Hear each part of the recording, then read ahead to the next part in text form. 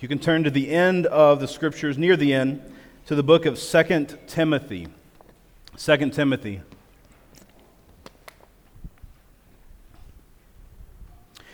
If you don't have a Bible at home, there is a black Bible that's in front of you, a pew Bible, and we'd love to give that to you as a gift today. If you don't have one at home, or maybe you lost it, or whatever it may be, that is our gift to you today. We'd love for you to take that.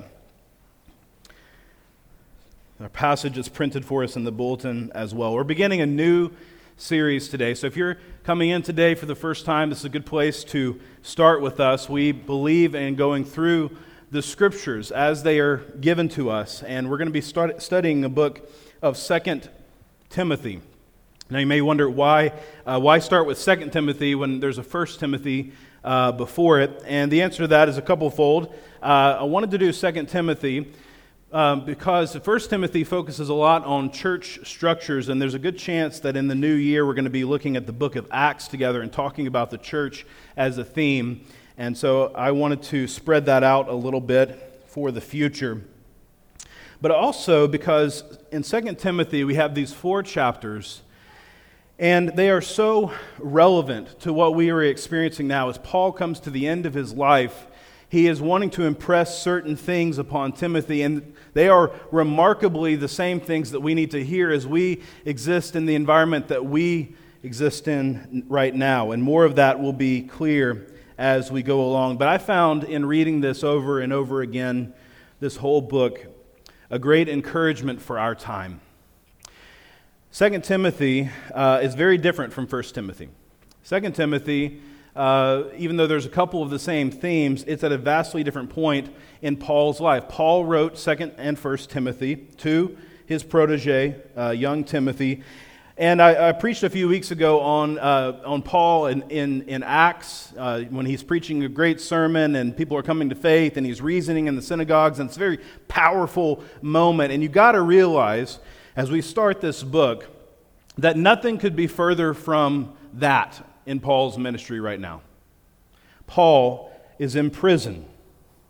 He's at the end of his life. This is his second Roman imprisonment, and if tradition is correct, and I think that it probably is, Paul is found in the Mamertine prison. You can picture an underground cave with one hole in the ceiling that provides a little light and a little air. He is underground right now. Paul is lonely and depressed. Many have left him. We'll find out in this book. Demas, Crescens, Alexander, even Titus have left him, some for good reasons, some for not so good reasons. But Paul is alone, and the book ends very sadly with him saying, "Please come to me, Timothy, and bring me a coat. I'm cold." And we don't actually know if Timothy made it in time before Paul's death. But in the midst of that dark cave, end of his life, feeling deserted, he pens this beautiful letter to Timothy. And it's tender and it's beautiful. And if I were to summarize it for you, what we see Paul basically saying in this book is, keep it going.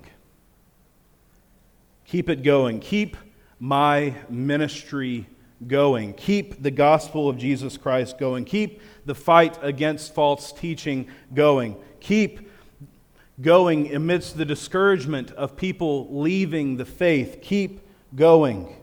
If he were writing today, he might say to us as we look in on 2 Timothy as a little bit removed from time, the discouragement of some of your evangelical leaders being morally compromised or leaving the faith, but you keep going.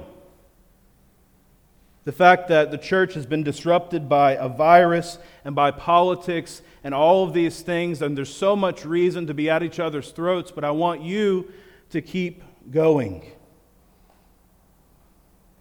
When there appears to be so much lack of faith, so much worldliness, so much outward appearance of success, so much to be discouraged about, keep going.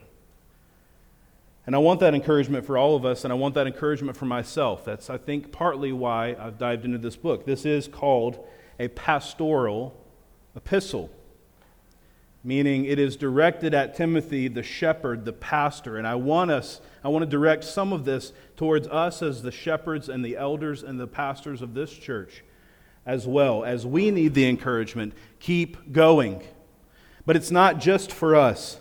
Otherwise, Paul wouldn't have written a letter the way that he did. He says, Paul, an apostle of Christ Jesus by the will of God. If he were just writing a letter to Timothy, he would have gotten away with the formalities, right? Why are there the formalities at the beginning? Because he expects this to be read, to be studied in Ephesus, where he is sending this to where Timothy is the pastor. And so I want us to look at this message together as a public thing as well. We're going to look at the first 7 verses. Let me read them for us. They're found in your bulletin as well. Paul, an apostle of Christ Jesus, by the will of God, according to the promise of the life that is in Christ Jesus. To Timothy, my beloved child, grace, mercy, and peace from God the Father and Christ Jesus our Lord. I thank God whom I serve, as did my ancestors, with a clear conscience, as I remember you constantly in my prayers, night and day. As I remember your tears, I long to see you, that I may be filled with joy. I am reminded of your sincere faith, a faith that dwelt first in your grandmother Lois and your mother Eunice, and now I am sure dwells in you as well. For this reason, I remind you to fan into flame the gift of God, which is in you through the laying on of hands. For God gave us a spirit not of fear, but of power and love and self-control. This is the word of the Lord.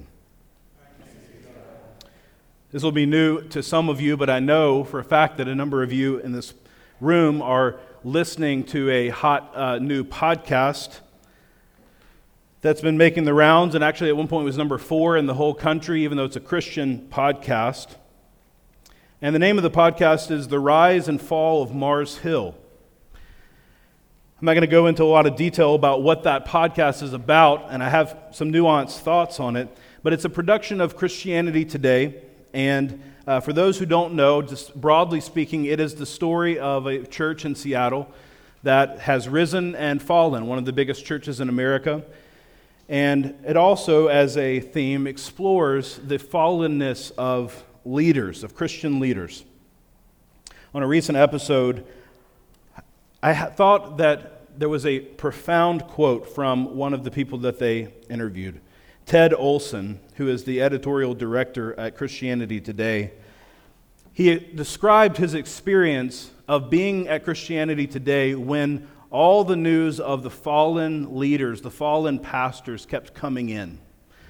And he remembers the time when, if these names don't mean anything to you, that's okay. They don't need to necessarily, but they're big, somewhat big names in Christian circles. He remembers when Ravi Zacharias, an apologist, was found out to be morally compromised. And then within 24 hours, another big name, Bill Hybels, who is the pastor of one of the biggest churches in America, was also found to be morally compromised. And he said within that 24 hours, that started this unbroken month where every day I would receive this news of people falling away, being compromised, all kinds of things. And I love what he said about that. I say all of that only to say this. What he said was so profound in reflecting on that month and as it continued on. He said this, I didn't lose faith in God, but I kept asking myself, are there actual Christians who believe this stuff? Or is Christianity made up of those who grift and the ones who are grifted? Meaning the ones who deceive and the ones who are deceived. I didn't lose my faith in God, but it made me wonder about the sincerity of faith in people. And then he says how he got out of that hole is by remembering this person and that person and that mentor and his own wife, and looking at their faith and drawing encouragement. And that's exactly what Paul is doing at the beginning of this letter. He says in verse 5, I am reminded of your sincere faith. In the darkness, the literal darkness of prison, in the desertion, when it seems like the Christian leaders, Demas, Alexander, Hymenaeus, Titus, they've left me, they're doing other things, or they've left the faith, and I am sitting here alone, and I've given my life to making this church established in all these parts of the Gentile nations, and I'm sitting here wondering about its efficacy. I'm wondering if it worked. And I am reminded of your, Timothy, your sincere faith.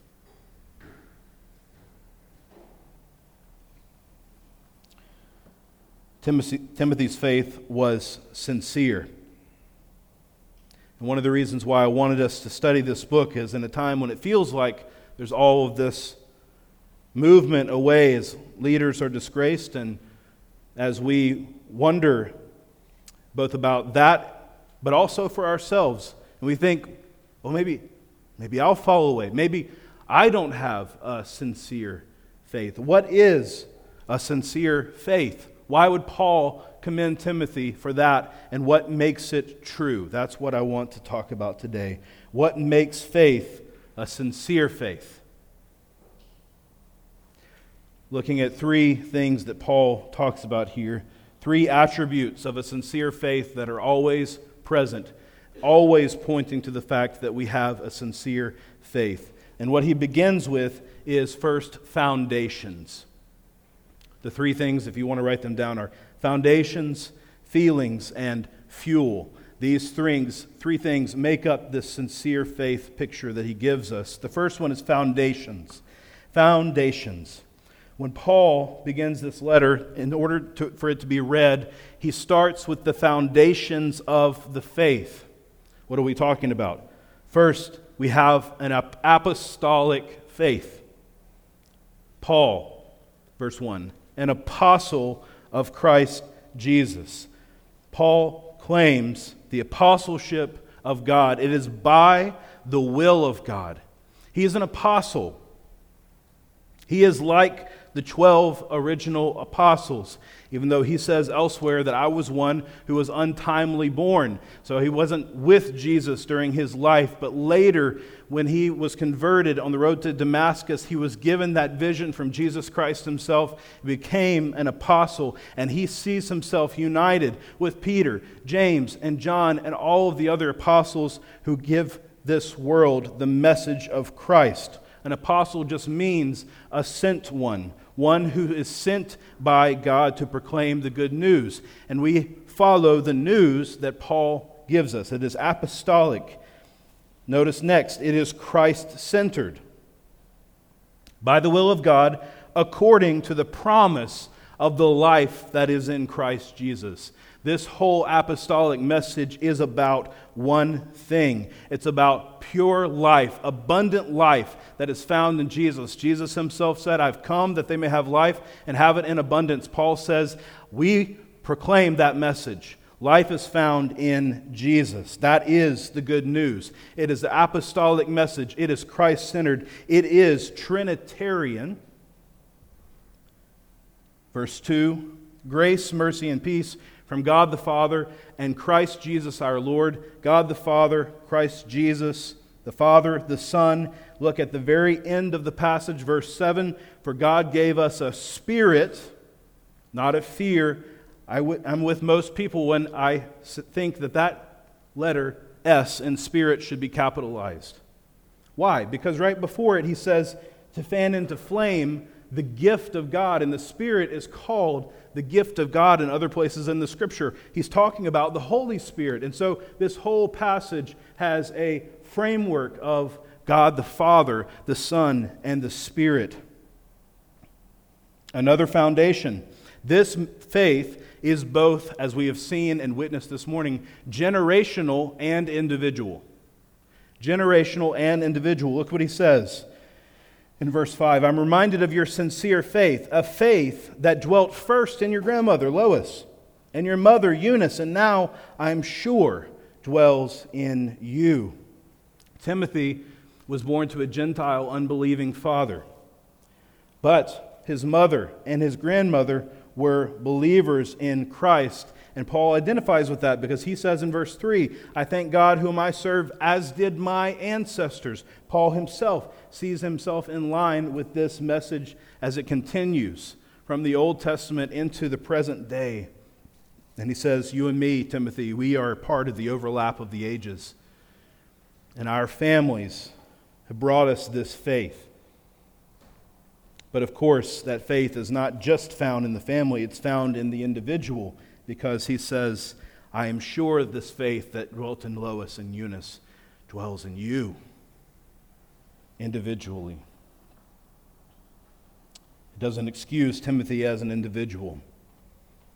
As we have seen today, the faith of the family, that Ezra is baptized into this generational faith, and yet Eli taking a step today and saying, this is my faith. It dwells not only in Nathan and Megan, but in Eli as well.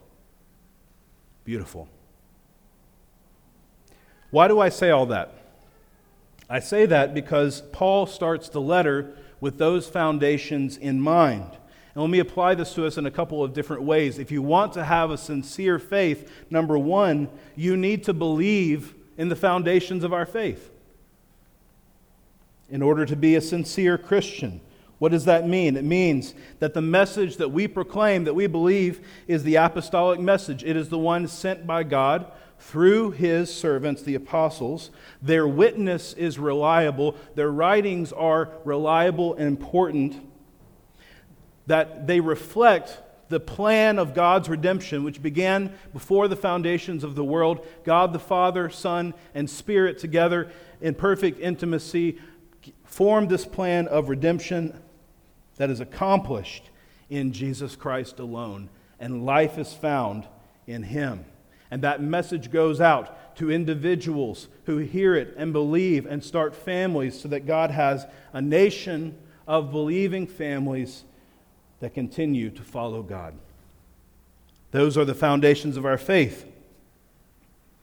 You need to believe in the foundations in order to be a sincere Christian. I'm just going to be blunt with you. This is what it means to have faith, is that you believe these things. But secondly, your faith needs to not be in anything else. You notice what is not on that list of foundations. Leaders. Gray Ewing is not on that list. You don't have faith in me. I am not foundational to your faith. Or an elder. Or someone that you watch on YouTube that you gain a lot of insight from. Or an apologist. Or the church that's the biggest in the nation. These are not foundational to your faith. Though we may help equip, though we may be part of the story, we may be instrumental in even bringing that faith in, but we are not the faith. And so faith in leaders is a losing bet. We don't have faith in leaders. We have faith in Jesus Christ and the plan of redemption told to us by the apostles. Other things that people put their faith in. A spouse. Where the spouse's faith carries the relationship. And if the spouse is struggling in their faith, then both are struggling. If the spouse loses their faith, then the other spouse loses their faith as well. Because their faith is not in Christ. It is in their relationship with their spouse. Maybe a season of life or a season of growth in your history can become a source of a foundation for you. If I could just get back, I really had a sincere faith when I was going to summer camp every year over the summer. That's when I really had a sincere faith. I really had a sincere faith in college as I was surrounded by all these people and we all love Jesus, and now I don't have that anymore. I really had a sincere faith when I was part of that church and I grew a lot, and now I don't have that anymore. And so we can put our faith in things that are not Christ. Things change. Cultures change. Churches change. Leaders change. That's not what our faith is in. A sincere faith is based in the foundations given to us in Scripture. The second thing that a sincere faith has is feelings. Feelings always accompany a sincere faith. It is true that faith means that we believe certain things. But that belief does not mean that we are not affected by that belief. Some people say facts don't care about your feelings. Am I doing some marriage counseling here this morning? Maybe I am. Facts don't care about your feelings, right? What matters about Christianity is that it is true. And that is true. It does matter that Christianity is true, but it also matters how it affects us. Do you see how Paul relates to Timothy? He says, he relates to him with love. My beloved child. My beloved child. That's an upgrade from 1 Timothy, by the way. In 1 Timothy, he called him my true spiritual son. He's like a little mentee. I think of you as my spiritual son, and now he says, you're my beloved child. It's tenderness. The feeling is mutual. Verse 4, as I remember your tears, I long to see you. Timothy wept the last parting of Paul. He wept over his father in the faith leaving. There's love, there is thanksgiving. I thank my God whom I serve. Verse 3. I thank God. Paul's always doing this at the beginning of his letters. It's easy to think of it as a throwaway. Oh, I thank God, and now I'm going to get to the real message. That's not true. This is God's word, and you need to see that everything that Paul does has a context of thanksgiving. Relentlessly, Paul was grateful for what is, not what could be. He looks at this situation in Ephesus, and even in the darkness, he's thanking God for Timothy and for his faith. There's also joy. He longs to see Timothy in verse 4, so that his joy may be filled. Can't you just feel the smile of Paul as he writes this letter? He loves Timothy. He loves his sincere faith, and it is mutual. Christianity is not just a doctrine to be believed. It is something that affects our affections. And that's another way that we doubt other people's sincerity and we doubt our own sincerity of faith. Is because we wonder, has this truly affected me? Because faith that is sincere does get to our affections. There are foundations, there are feelings, and then finally there is fuel. The thing that will make our faith sincere is the fuel that God Himself gives us in the Holy Spirit. Look at verse 6. For this reason, I remind you to fan into flame the gift of God, which is in you through the laying on of hands. For God gave us a spirit not of fear, but of power and love and self-control. We have been given the gift of the Holy Spirit. And when we have that, increasingly, we have no fear. We do still have fear, but increasingly what that's replaced with is power, love, and self-control. A summary of those things might be that we have the ability to do the right things even though they are hard. Look at them with me for a moment. He says, Timothy, you have power. You have power. And it's not your natural power. It is the power of the Holy Spirit. And listen, Timothy needed power. It's in a very hard church context, and we look at the things that we know about Timothy, it's not very flattering, right? I mean, I'm sure Timothy's more godly than I am, and he probably would have said, oh, my strength is made perfect, his strength is made perfect in weakness. But if it were me, I would not like the legacy that the Bible gives me if I'm Timothy. All right, here's what we know about Timothy. He was young. So young and acted so young that he was having trouble with people respecting him. That's why Paul says in 1 Timothy, don't let people discount you because of your youth. So he was young and he acted young. He was weak. in body. He was sickly. He had stomach issues, okay, we're told in the Scriptures. Listen to what this is. 1 Corinthians 16, it's kind of funny to me. Paul says to the Corinthians, hey, make sure you put Timothy at ease. Don't despise him. He's kind of weak. Timothy was not a powerful person. He was a weak person.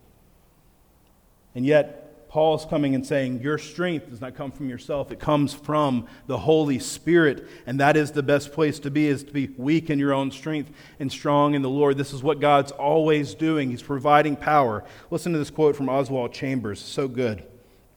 God can achieve his purpose either through the absence of human power and resources or the abandonment of reliance on them. All through history, God has chosen and used nobodies because of their unusual dependence on him, made possible the unique display of his power and grace. He chose and used somebodies only when they renounced dependence on their natural abilities and resources. The world is made up of nobodies and somebodies in a worldly sense, and God uses both of them. The nobodies, he shows his own power through their weakness, and the somebodies, he empties them of their strength. You think of Samson, who was so strong and he had all this strength, but he only used it for the Lord at the end when he was emptied of that strength. And you can see a more of a contrast between Paul and Timothy himself. Paul is unusually gifted. Paul has a large pedigree. Paul has a towering intellect. Paul has the ability to write and to plant churches, and he has grit, and he's made it through lots of things in order to establish the church. And what does Paul say about everything that he has and everything that is accomplished? I take all that, and I count it as rubbish compared to the surpassing worth of knowing Jesus Christ, my Lord. He's emptied of his power so that God was made powerful in him. But Timothy is weak. And Timothy, in his weakness, needs to find the Holy Spirit. The Holy Spirit gives power, also love. This is not the kind of love that talked about earlier, where Timothy, my beloved child. This is the kind of love that is self-sacrificial love, the laying down of the life. That's why it is hard, and the Holy Spirit empowers you to love. Self-control, meaning self-discipline. This word means a level-headedness. This is not being carried away by everything, but knowing and being confident in what God is showing you. And the Spirit gives us that power and that love and self-control, and it increasingly casts out fear. Because when we're afraid, when we're timid, then it's easy to do the wrong thing. Fear takes away all of these things. Fear takes away our power, because then we just focus on our own insecurity. Fear takes away our ability to love, because then we're just selfish. We don't want to help other people because it's going to take away from us. Fear takes away our self-control, because when we're afraid and we're timid, we want to act however will provide us the most security, and we act in a self-interested way and maybe irrationally. And so he says, you don't have that in the Holy Spirit. You have power, love, and self-control. Where do those things come from? They do not come from us. They come from the Holy Spirit. The flame, the gift of God, which is through us through the laying on of hands. He's talking there about Timothy's ordination, but also his coming into faith. Because here's the thing, all of those things, whether they exist in a great measure or a small measure, exist in every believer. We all have the Spirit. When you become a believer in Jesus Christ, you have the Spirit. It's not something extra that gets applied later that enables you to do great things. You already have the Spirit, which is why what he tells him is not make sure, Timothy, that you get the Spirit. What he says is fan it into flame. You already have it. You already have the spark, but it needs to become a fire. When I build a fire pit night at our house, Haven't done it in a few months, obviously. My 3 boys asked me the question, are you building a fire tonight, or are you building a bonfire? I don't know the technical distinction between a fire and a bonfire, but I know what they mean. They're saying, are you going to just build some embers and a small amount, or are you going to make that thing as big as you can in the little fire pit that we have? And I usually, 9 times out of 10, tell them exactly what they want to hear. It's going to be a bonfire. Because why not? You're already going to smell smoky. You're already doing the work, right? So make it big. Can I get an amen on that? Any pyromaniacs in the represent? My boys know that to increase a fire, you have to increase one of 3 things: heat, air, or fuel. And if you do those things, any one of them or all 3 of them, the fire will get bigger. Usually we don't have access to external heat, right? So it's fuel and air that we use to make the fire bigger. And so we lay more fuel, more branches, and we lay them in such a way where the air vents in, and then we blow on that flame to make it bigger, turning the fire into a bonfire. Because why not? If you're building it, then make it with more light and more heat and more energy. And Paul is saying to Timothy, you have a sincere faith. I see what's inside you. I see the generational. I know you believe the message. But fan it into flame. What you need and what your church needs is more light and more heat and more energy. And he would say the same thing to us, for those of us who believe. In this context, in this place where God has put us, I know our sincere faith, but God is telling us to fan it into flame, to bring more light, more heat, more energy to this neighborhood, to our families, to this city. How do we do that? It is only through the power of the Holy Spirit. And you've got to see the beauty of Paul's metaphor here, where he says, fan into flame the gift of God. Because the Spirit means wind, breath. That's what the Spirit means in both Testaments. The Old Testament, ruach, the Hebrew word, it's onomatopoeia. It is what it sounds like, the ruach of God, the Spirit of God.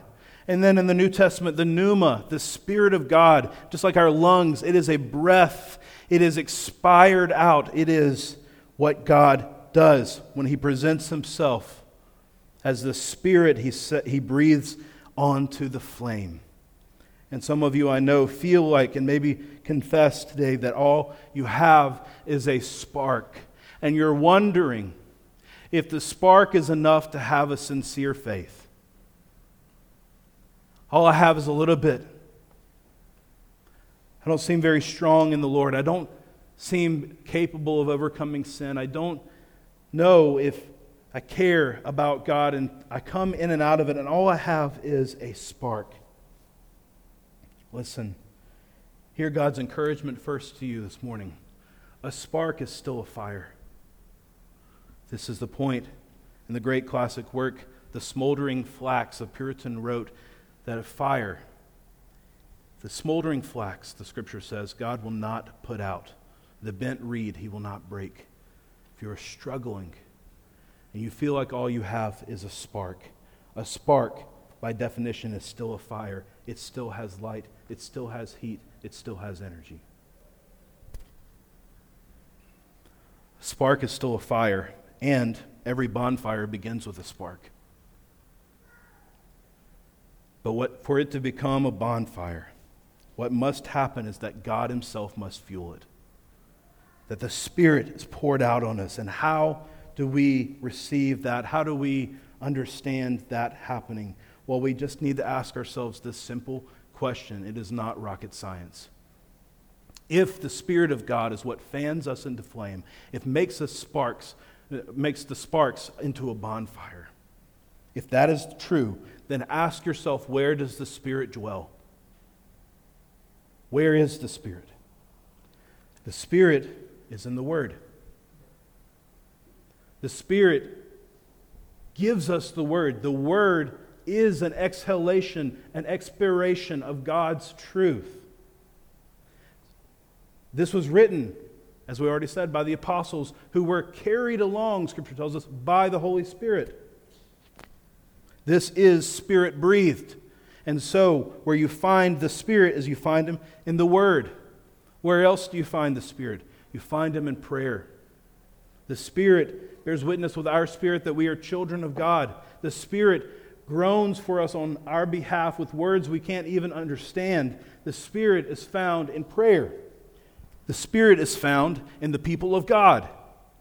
Where there is the people of God, the Spirit of God is present and dwells with us. The Spirit is here this morning. The Spirit is with you when you go to your gospel communities or your midweek gathering this week. That's where the Spirit is. The Spirit is at the table. As the Spirit takes what Christ has done and applies it to our hearts and increases our faith. And in the same way that you increase a fire by adding any one of the elements, heat, air, or fuel. If you add to your life the place where God's Spirit dwells, the fire will grow. And just like when you're building a fire, at times it feels like it is sputtering and useless, and it feels like it's not going to catch on, and you might be in that place for a little while. And you know that if you've ever built a fire, and you know that if you've ever come to God's Word, or spent extended time in prayer, or been consistent to church, or come to His table and wondered, is this doing anything? And there's a feeling that this will not work, but you come to the same things that God promises to bless, and it isn't rocket science, but it is hard sometimes.